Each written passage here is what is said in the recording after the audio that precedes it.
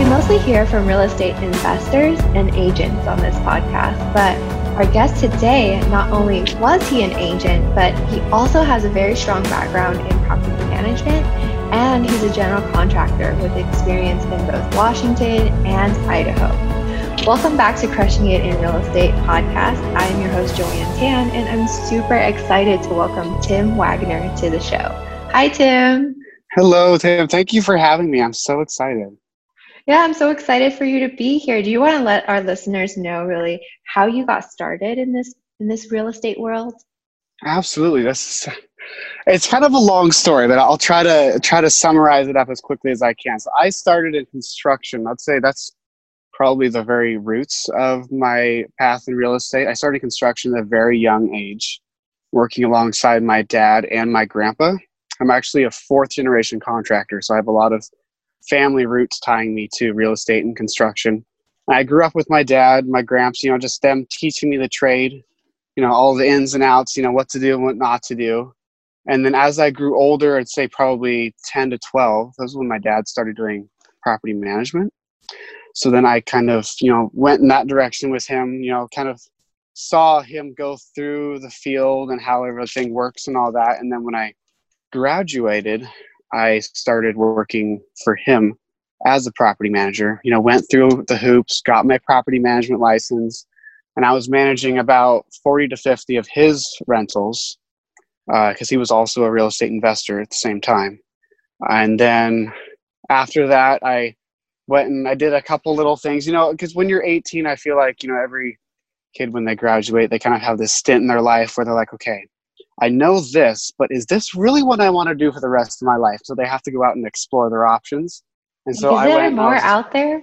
Right, exactly. So I was a construction salesman for, believe it or not, a pole barn company out in Portland, Oregon.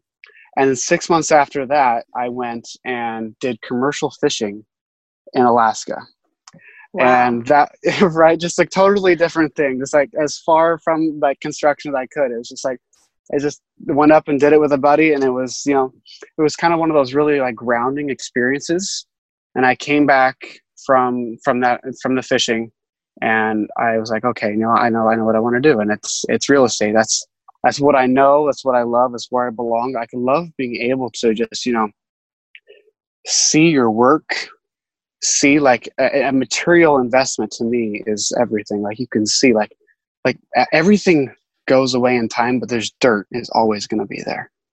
Like that's the number one thing right there. And so for me, I knew I needed to stick with that. So I moved up to Idaho. I ended up getting my real estate license after working with a brilliant real estate agent here in Spokane, Washington called Melissa Murphy, who owns Prime Real Estate Group.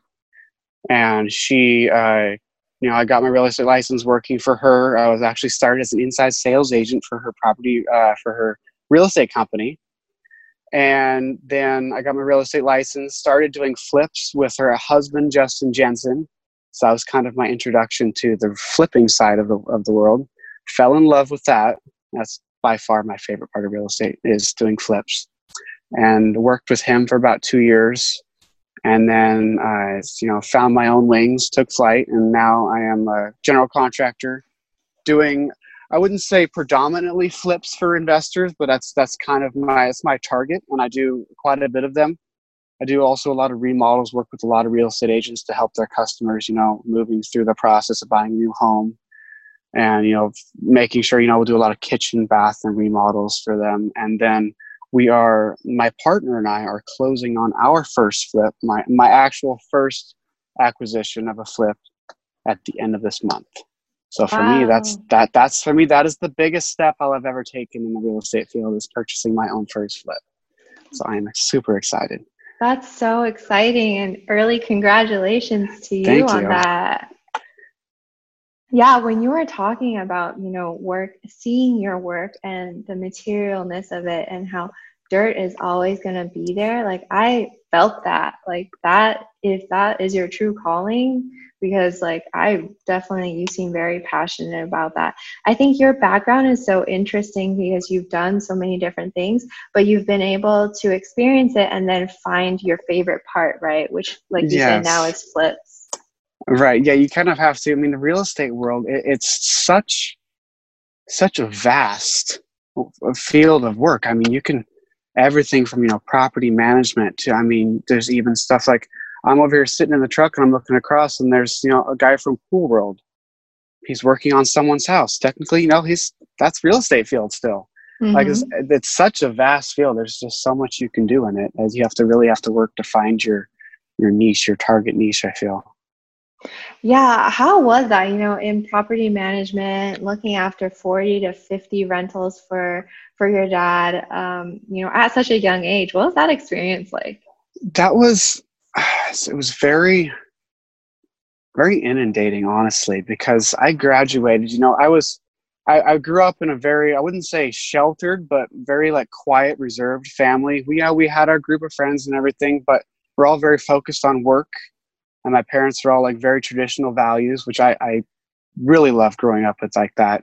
But then I moved out and I started working on my own, even when I was working for my dad, and just meet the world. And I was just like, this little 18-year-old kid talking with these people, 2-3 times my age, trying to convince them that, yes, I can take care of this. I can manage your home.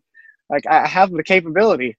And just going through that and trying to just find not only their trust, but my confidence, that was a really big undertaking and really quite the struggle. And I found, there's always, this other business people that you find. And I was lucky enough to meet these people in a networking group, and they just took me under their wing and, just showed me like, this is what people are actually like they want to see you succeed and help you. And so seeing that really helped, me find my confidence. And then I started, doing way better and talking, because I feel like people are more so care about how not really how old you are, but, if you portray yourself knowing, being an expert in your field and knowing, being confident, then that makes a big difference as opposed to your age. I mean, I'm 23 and I still can't shave. So to a lot of people, I don't look a day over 17. So like I still get people asking, when I graduate, what college are you going to? Like, oh, no, that was 6 years ago. But, it was, doing the property management that really taught me also how to, I'm still not the greatest at it, but multitask, because there's so many different people you have to deal with at any given day. I mean, like, my phone just rang off the hook constantly. And I feel like for me, that was a big deal. My dad over here managing, 300 plus rentals. Wow. I'm like, you managing like 7 times. You're dealing with 7 times as many people as I am. How are you doing this? But for me, like, that was a very enjoyable part of my young career, I would say. But I quickly found out that wasn't really the path I wanted to take. Right. But, props to you for taking that challenge on. And it's interesting because it's like they doubted you because you looked young, but really, you're a 4th generation contractor. You've been doing this with your dad and your grandpa since you were a little kid. So it's like, yes, you can take care of the property, but it wasn't really until you said you networked and found people who kind of showed you the way, right? Right, exactly. Yeah, like how to portray myself in, a professional manner. I had to, dress, like you had to dress a little bit higher, I think, than most people. Because like when people are in their 40s and 50s, you already have that confidence and that automatic respect, I would say, for your age. And so I had, you have to dress a little bit, higher than there, act a little more professional, just so maybe not on the same level, but on a similar level. So you get trust that way. But it was fun. And it still is. But through that path, you found what you wanted to do. And yes, exactly. Yeah. And you mentioned networking. Do you go to a lot of networking events or? I do. So before COVID, I feel like I say that a lot now. Before COVID happened, yes, I did quite a bit, especially with the Chamber of Commerce. That was a really big part of my networking. And, meeting realtors, doing a lot of one-on-ones. That was a really big part. of my networking, that still is. I can still do networking one-on-ones. Just big groups is really hard to facilitate with COVID and everything and all the shutdowns and, maximum of 6 people in this area at one place. There's just too much 6 feet apart. Right. Yeah. It's hard to have a nice conversation with someone where you have to maintain 6 feet of distance. But yeah, they did a lot of that. And now with COVID, I do a lot more, one-on-one meetings, because you can still do those, at least here. And also social networking, like on social media, has just gone through the roof for me. I rely on that, honestly, quite a bit more than I used to. This, with all of this, you can still, reach people and touch people by social media. Whereas, before COVID, I would try to do as much in people networking as I can, but since I can't do that nearly as much anymore, I still try to reach as many people as I used to. So Facebook, Instagram, that's my 2 go-tos to still make that happen. Yeah, it's good that you've been able to kind of pivot during these times with your business. And I definitely want to go into your Instagram because you're killing it. But I've never heard anybody mention about networking with the Chamber of Commerce. What was that like? So the Chamber of Commerce, I've been in a few, but the Spokane Chamber of Commerce is actually very much different than any of the other ones I've been in, simply because how I'm in the Spokane Valley Chamber of Commerce, not the Spokane Greater, but they have all of these networking groups inside the chamber. So they'll have like 15 people just, and they'll meet at a coffee shop, once a week, 7:00 a.m. or, and then there's another one that meets, at a title company, at noon, on Thursdays. And so it's just kind of, they have their little networking groups and you go through. Have you ever heard of BNI by chance? Mm-mm. Okay. It's another similar networking group with a very rigid structure. Okay. And it almost feels like they tailored it to BNI. And it's really cool. Like, you just spend that time. You don't really get to know people on an intimate level like you would on a one-to-one, but it's a really good introduction to get to that point. And then it's also like you just learn a little bit about, these people every single week. You learn a little bit more about them, and you just rely on each other as like this really nice, solid, like almost like little band or group that you can go to for referrals because you know and trust them. So yeah. I really liked that. That's awesome, and a great contact. I think a great piece of advice for anybody looking to network. It sounds like the Chamber of Commerce has set up these little like networking pods already. So if you don't know where to go, check out your local Chamber of Commerce. But obviously, absolutely, stay safe. Right? Yeah. So especially right now, I would imagine most of them are still closed down.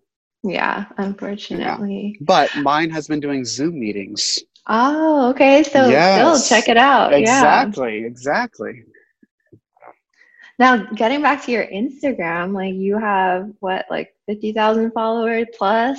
I have 32,000 right now. On the way there. Yes, I'm working my way there. So my Instagram has kind of that's been one of those things where I had a lot of mentors I started growing it 2 years ago. I started growing it and 2 years. 30,000 plus. That's amazing. So 2 years. I started it I had my Instagram at 200 followers 2 years ago. And I was like, you know what? This is the 21st century. Like, social media, like it or not, social media is where you can reach the most people. And it's where, most people are. Like, I would have never have met you or had this opportunity if not for Instagram, right? Yeah. There's so many opportunities that would be missed and so many people that you couldn't have touched without social media. So I think it's a very valuable tool. Definitely. And there's a fellow named Bridger Rogers. He actually lives in Scottsdale, Arizona, but he used to live up here. And he had taken his Instagram from 0 to 30,000. And so I was like, okay, like this is definitely what I need to do. I need to reach more people, make more contacts, make a bigger influence. And so I talked to him, and he mentored me for a while. And then I, jumped ship, went to another mentor, kept just like learning from different people, using all different kinds of strategies to meet more people through Instagram. A great way to do it is simply to be active, like commenting and liking other people's content, and just being an active engager on Instagram is huge. Yeah, like it or not, that's where business is happening nowadays on social Right. media. Yes. And it's called social media, be social, right? Like in comment. Right, yes. Like be an active part of the group there. I mean, that's really all it is. Like you're this own little group and you have to like communicate with each other and talk with your friends and everything and maintain that connection. Can you share with us some of these strategies that you've gotten from your social media mentors to help you grow Yeah, in such a short amount of time? absolutely. So there's a few, I'd say the most powerful way to get more followers, create more interaction is simply to follow more people, right? I mean, like someone has to take that first step. So you're scrolling through Instagram, you see someone that you really like, you're like, this person is awesome. Like to have uh, all these followers, they're doing, making big steps in the field. I can connect with them on these many levels. Like this is awesome. You follow them, you like some of their photos, you comment on something, you become an active follower of theirs, and that gives them reason to look at your page and maybe they'll find that same connection you felt with them. Another great way is through hashtags. The hashtags are one of those things where like everyone knows about them and most people try to use them, but very few people actually do it properly. So I need to regroup my hashtags, but I'd say about 2 months ago, I was getting about 90% of my say insights or my reach through my posts were from people that were not following me. So Wow, that's amazing. if you do use the hashtags properly, then it can be super powerful and very influential to get more followers. You can, would you like me to run through them real quick or save that for something else? Sure, yeah. Okay. So what I usually do is you can use up to 30 hashtags on Instagram. And I would normally use them as a comment, not part of the post to keep it uncluttered. You just kind of put it in the first comment right after you do the post. And I use the first five need to be like if you're a smaller Instagrammer, let's say under like 1,000 or under 5,000 followers, I would do a more like smaller local hashtag because in order for people to see your post, you need to be at the top of the hashtag. So in order to be at the top of the hashtag, you either need to be really big or you need to be using a small hashtag. So you have more of a chance of getting up there. So like I would use, this my local town, Coeur d'Alene real estate, Spokane real estate, just hashtag Spokane, hashtag North Idaho, that kind of thing. Use your first 5 to 10 as the local ones, the really ones that you'd be able to impact more. And then after that, you can use, the rest of the 20, use the big ones, real estate, crushing it, real estate agents, those kind of things. And that really helps get more reach. Do you choose the first five to be more local and more niche because it's weighted? Well, yes, because so Instagram, unless the algorithm has changed, which I don't think that part of it has, the first Instagram takes it and they kind of rank your hashtags from top to bottom. So the first one, if you do rank really well in that hashtag, then they're going to move along to the second one. If you rank really well in that one, they're just going to keep rolling down the line. So if you keep your first couple as like ones that you can get to the top fairly easily, then you have a better chance of doing way better on the next ones down. It's kind of, That's huge. it is. It makes a big difference. I've had posts where I'll get 30 followers off of one post. So it Wow. makes a big difference. Yeah, that's huge impact. Are you guys listening? You better be grabbing your pen and paper and taking notes here because Tim is dropping some Instagram gold right now. Any other tips for listeners Well, who are trying to find more engagement? Yeah, let me think here. So use your stories. That's the big thing that I feel like people don't use their advantage as much as they should. It's like you can think of I was trying to think of a good way to describe this. Think of your posts as almost like the covers of a book, right? Like that's the thing that grabs your attention in the beginning. Like you pull up a book and it's like the cover in the first page. Like if it's attractive and it looks interesting, that's something you'll grab onto and you might pick at home. And then it's the stories, like the inside, the pages of the book. And I feel like people don't use those to their advantage as much as they could. Like, use your stories every single day. Like, people want to see, what you're up to, what you do, like how you do it. Like, if you're in real estate, if you're a real estate agent, I would say be out there, giving people tips, walking them through your life day to day. Like with me, I'm, always out there, showing them pictures and videos of, what's going on, what project we're on right now, what we're scheming, little things we're doing. Even if I'm up in the mountains on a Sunday, I'll show them that too. Like, they got to see you're still a normal person. Like, that's where you show them your intimate side of your life and like what you do on a day-to-day basis.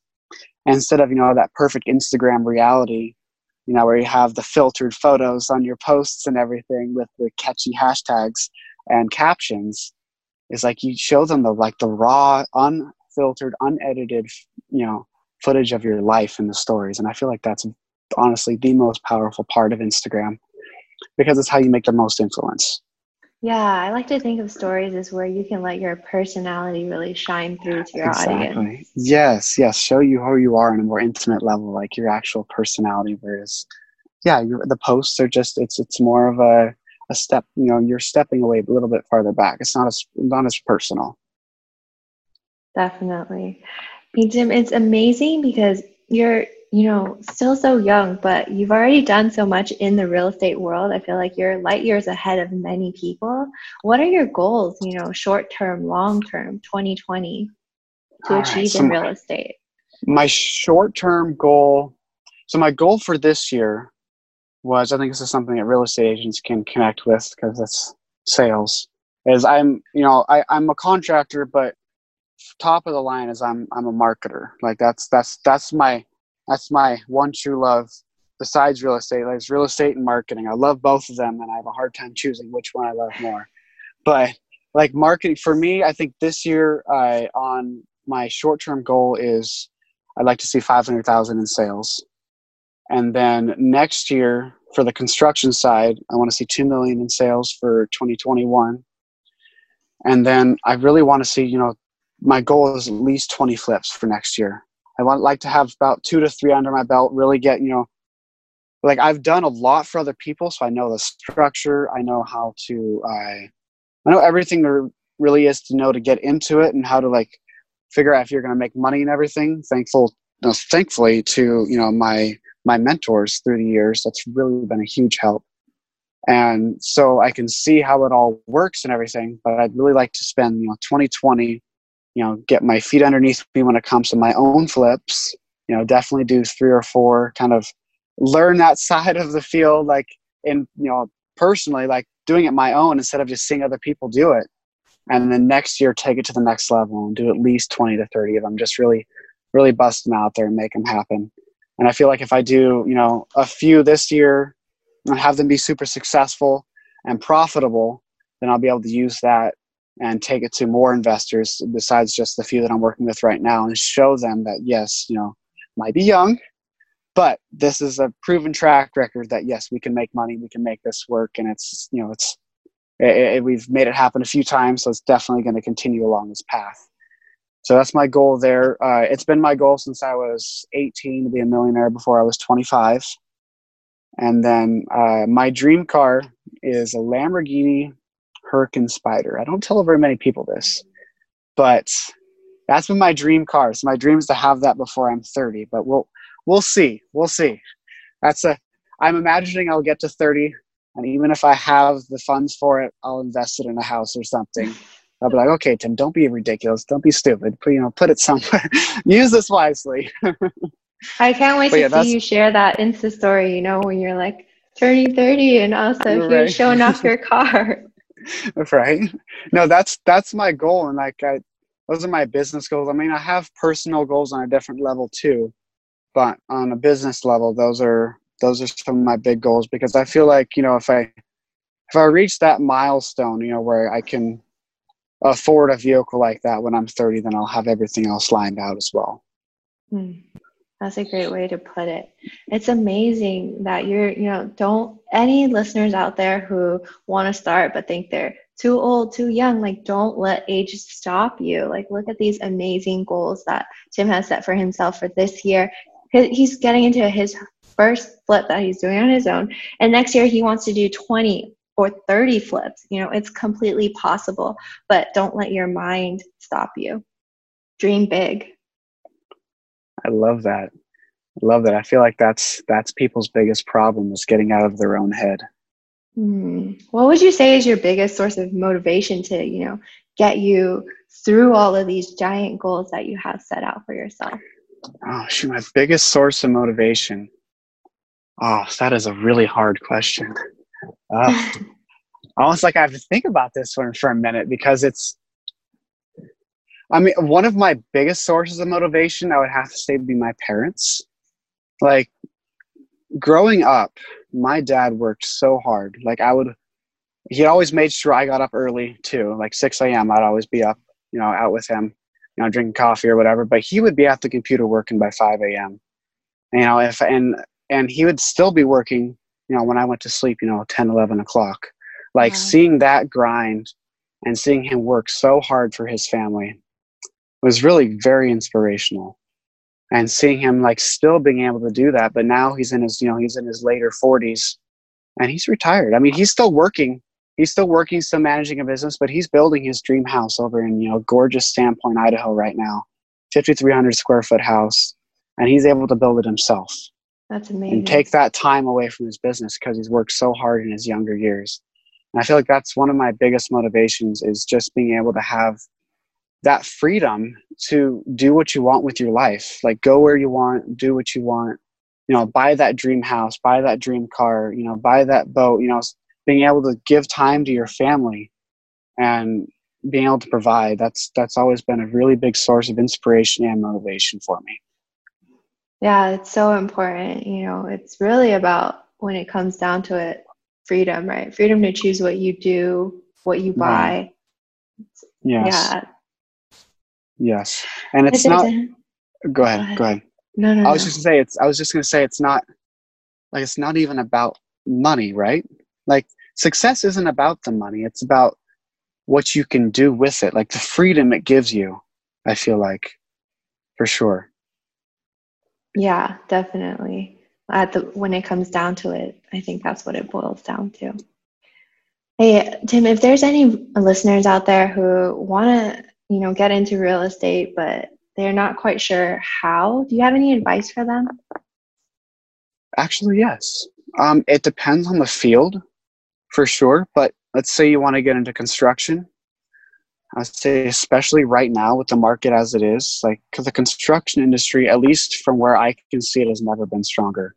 Like, I am always trying to find more help.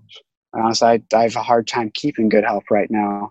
And so if you're wanting to get into the field, construction, just, you know, becoming a laborer and working, you know, learning that side of the field is huge. If you wanted to get into real estate, shoot, it's not the most fun part of things, but you could become an inside sales agent, or just go out and get your license. I mean, the wonderful thing about the 21st century is that it's all online. Mm-hmm. Like, I didn't even go to a school to get my property management or my real estate license. You just do it all online. Like, I would work all day and then come home and study at night. And then, you know, you just slowly work yourself out until, you know, you have the full, in Washington, it was 90 hours. And, you know, then you go and take the test and find yourself a realtor that you can shadow and, you know, watch over and learn from, and just go from there. Because, you know, realtors, especially managing and designated brokers, they want to see you succeed. Because especially for a designated broker, if you succeed, they succeed. So that's huge. And they always have mentors in the groups, in the firms that you can, you know, grab hold of and follow. You become a buyer's agent. You know, there's so many different things you can do. And there's even there's an investor that I've been working with over the past couple of months, where she's been investing in flips 100% of the people's money. So I feel like, it's huge. And I feel like in real estate, the biggest thing is knowledge.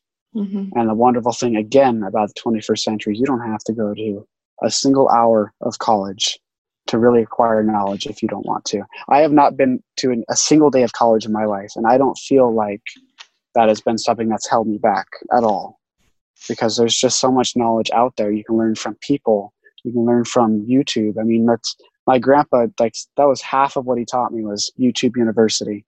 That's what he used to call it. And if he and I couldn't figure something out on the job, we'd go go back to his house and we'd sit there and we'd watch YouTube videos until he figured it out. And so like this, with how the world is now, there's always a way to learn, whether it be college or, online, or just, finding a job and working it and learning and pulling your way through the hoops until you find your way to the top.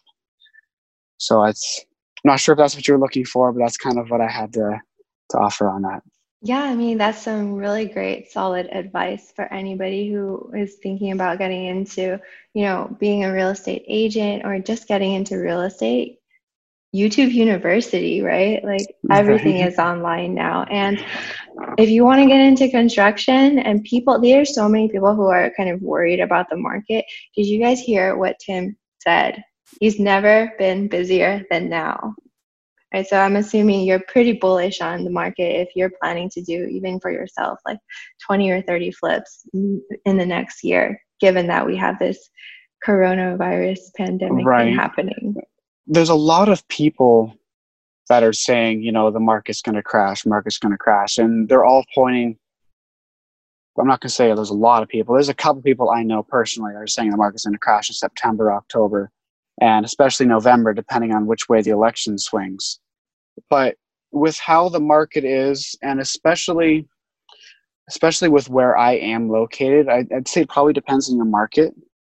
But everyone is, I think the biggest outcome, the biggest result from COVID has been people realizing that they don't want to live in these massive overcrowded cities anymore.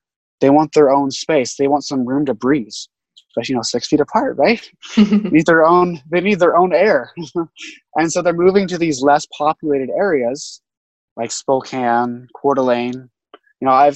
Coeur d'Alene is a resort town to begin with, but I've never seen so many out-of-state plates in my life there in my town.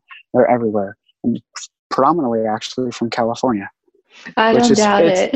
You're right. Yeah. Everyone's just like, oh, this is terrible. I got to get out of here. And so I'm ready to leave myself. Yeah. They move up here, and what's the first thing they do? They want to buy a house. And so for us, the market has never been better. I don't see it changing anytime soon. Like, again, I think it depends on where you are in the U.S. But I say overall, I don't think it's going to change. I mean, how do you feel about it? Yeah, I mean, being here in the San Francisco Bay Area in California, I was already kind of looking into relocating to a different state, but I think coronavirus kind of accelerated that timeline for me. So even just like listening to you talk about your dad building his dream house, out in Idaho, I'm like, that sounds amazing. So much space. It's like beautiful. Like, what am I doing here? One drawback, you'll get 10 feet of snow there. True. Yes. And I've been to San Francisco in February when there's, 6 feet of snow on the ground up north where my dad lives. And it's beautiful out there. So you have some blessings living there as well. Mm-hmm. Yeah, for sure. Hey, I think it's super interesting, speaking with you, because you're a contractor, right? And most people who are listening are real estate agents or investors. So they're engaging with contractors on the other side, right? And like even here myself in the San Francisco Bay Area, I'm working on a renovation project, right? From the contractor perspective, like what's that like working with investors? How would you like us to engage you? What are some of the pain points? That's another good question. So many good questions this time. I'd say I really enjoy working with real estate agents and investors. Honestly, because it's kind of hard because I love the emotional attachment people have to their homes. And when you're working on it, that appreciation and satisfaction of the homeowner seeing, they're basically their dream coming to fruition, their home seeing exactly how they've always dreamed it to be. And that's a really good feeling when I finish. But at the same time, there's such an emotional attachment to their home but it's so much harder sometimes to do the job because, you know, it's got to be a certain way. It's got to be exactly like this. And, you know, there's a lot of runaround sometimes. Whereas with investors, it's a lot simpler. There's no emotional attachment.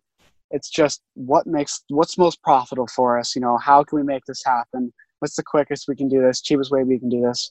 We want to see this happen now. And it's just a lot less drama. I hate using that word, but it honestly worked pretty well for the situation, because it's true. There's a lot less drama when it comes to investors and real estate agents, because they're looking at it strictly as a profit and loss situation. Like, how can we profit on this? What can we do to cut our losses? And it's a strict business deal. Like, there is no emotional attachment. But again, the pain of that is that it's a strict business situation. Like, there is no emotional attachment. So when things cost more money than it should, in their eyes, they're seeing as like, oh, dang, I'm losing money on this. Whereas a homeowner would be getting something better, like, you know, a more expensive countertop or a better kitchen or something, whereas the investor just sees it as, you know, they're losing a little bit more of their profit. And so the drawback, I'd say, of working with investors is sometimes, like, I will not do anything less than grade A work, like the finest work. I won't do anything less than that. And so I do lose some work to other contractors who will do less work than, you know, less than perfect quality work, because investors are, again, looking at the bottom line, and if they can shave money off that bottom line, then that's the success in their book. So I say that's the you know, the goods and the bads of working with investors and real estate agents there. It's so interesting hearing that from, you know, your perspective as a GC. I wonder if there's more like that you can share, maybe like tips and tricks of how you would like to be engaged, or what you have found to work well, you know, working with agents and investors, so that when the listeners are trying to engage with a GC, like, they can go into the situation knowing everything. Mm-hmm. I'd say one way is to request, instead of, depending if you're gonna, let's say it's a full size, you know, a huge scale remodel of a flip or something that you're having a GC do, instead of having him, if you're gonna get it from a couple different ones, instead of getting it a full detailed bid, maybe get one that we call it a planning and purposes bid, where the GC kind of just walks through, and you might spend a night or two, you know, working up some numbers and figuring out, and then send that over to you. And then as an investor, you can look at that and pick out which one you'd like to work with, and you go from there. Because I've had it happen several times where I'll spend a good 100 hours on a bid, because I have everything, you know, nailed down, perfectly detailed. Because I don't want to have it to where during the project, either, you know, the investor or us is confused, or, you know, there's some miscommunication or anything. So I always make sure the bid is exactly perfect. Like, everything is ironed out and all the details are there for the world to see. And so that takes a while. So something that I like to do now is, before I go and put myself out there and have all my subcontractors come out and look at the job and give me bids, and I go through and work everything up, I like to see a plan. I'd like to do a planning of purposes bid, where I just go in there and I might spend, you know, 4 or 5 hours to work up a bid where it might not be perfect, but it will be pretty close. And then at that point, they can look at it and kind of go off of there to see who they want to work with. If they want to work with us, if they want to work with someone else, that way, you know, their time's not being wasted, our time's not being wasted. And I feel like that's something that both a contractor and an agent investor could benefit from. Yeah, thanks for that tip.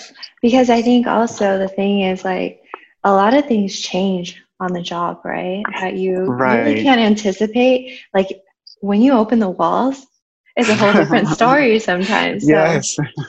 It's scary opening up walls because you have no idea what's behind there. Exactly. So this way might be able to save, you know, both parties time, and money, resources. Like, and I will work up an actual very, you know, hard number, solid quote for the customer, you know, after they've looked at my planning and purposes quote and decide, you know what, this is good. We want to move forward with an actual, you know, solid quote. I will go ahead and do that.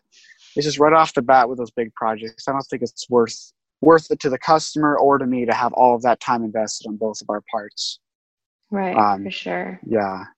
Exactly. Yeah, I think so. And opening up walls, I mean, that's kind of one of those things you just have to be prepared for the possibility of something happening. Like you could open it up and have the wiring just be aluminum or, knob and tube, or something could go terribly wrong.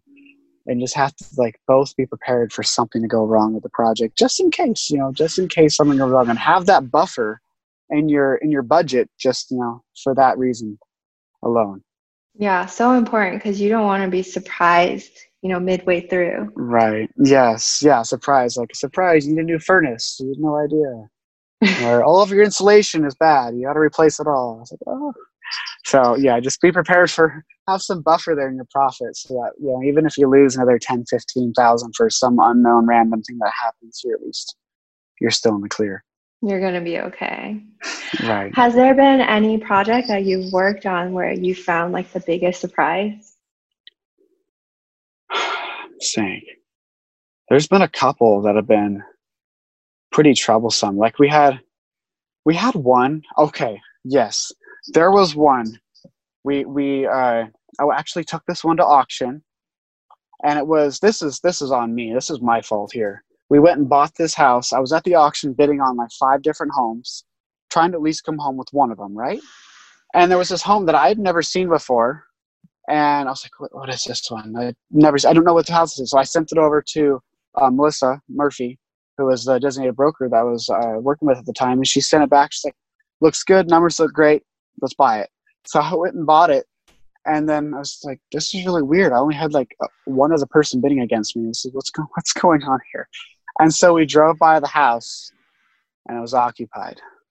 Not only was it occupied, not only was it owner occupied, the guy had never been evicted. And so not only was it owner occupied, but he'd been living there without water and electric for 6 months. So and he had uninhabitable. And he had a mechanic shop in his garage with like multiple cars and like motorcycles and everything in there. And it was the worst thing ever. It was the biggest nightmare to get him out of that house. Like we fortunately, we still made money on that house. We did fairly well on that one. All things considered, but that was a nightmare, just moving him out of that house and finding him. Like, oh my gosh, talk about, relations and trying to work something out and trying to be like diplomatic, and it was fun. It was an adventure for sure. Did you negotiate that one? Yes, I had to negotiate with the former homeowner to get him out of the house and like get him into a new place and find storage for all of his things. It was just so much stuff, and so much, like, he'd have engines just lying all over the place. And it's like, how do we get this out of here? Like, he's like this old guy in his 50s, like, who's just brutally hurt his body, so he can't move anything. So we actually had to physically help him move to make it happen. And it's just sometimes there's that hard parts in real estate where you just kind of have to, buckle up a little tighter and go for it. Right. It's not all just like rainbows and butterflies. Right. Guys. Yes. Like you say, you want to be a real estate investor, but sometimes you got to roll up your sleeves and help people move their engines out.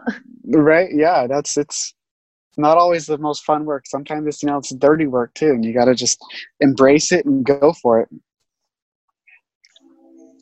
Walton, do you have any favorite book or podcast or other medium that you draw inspiration from you want to share with the listeners?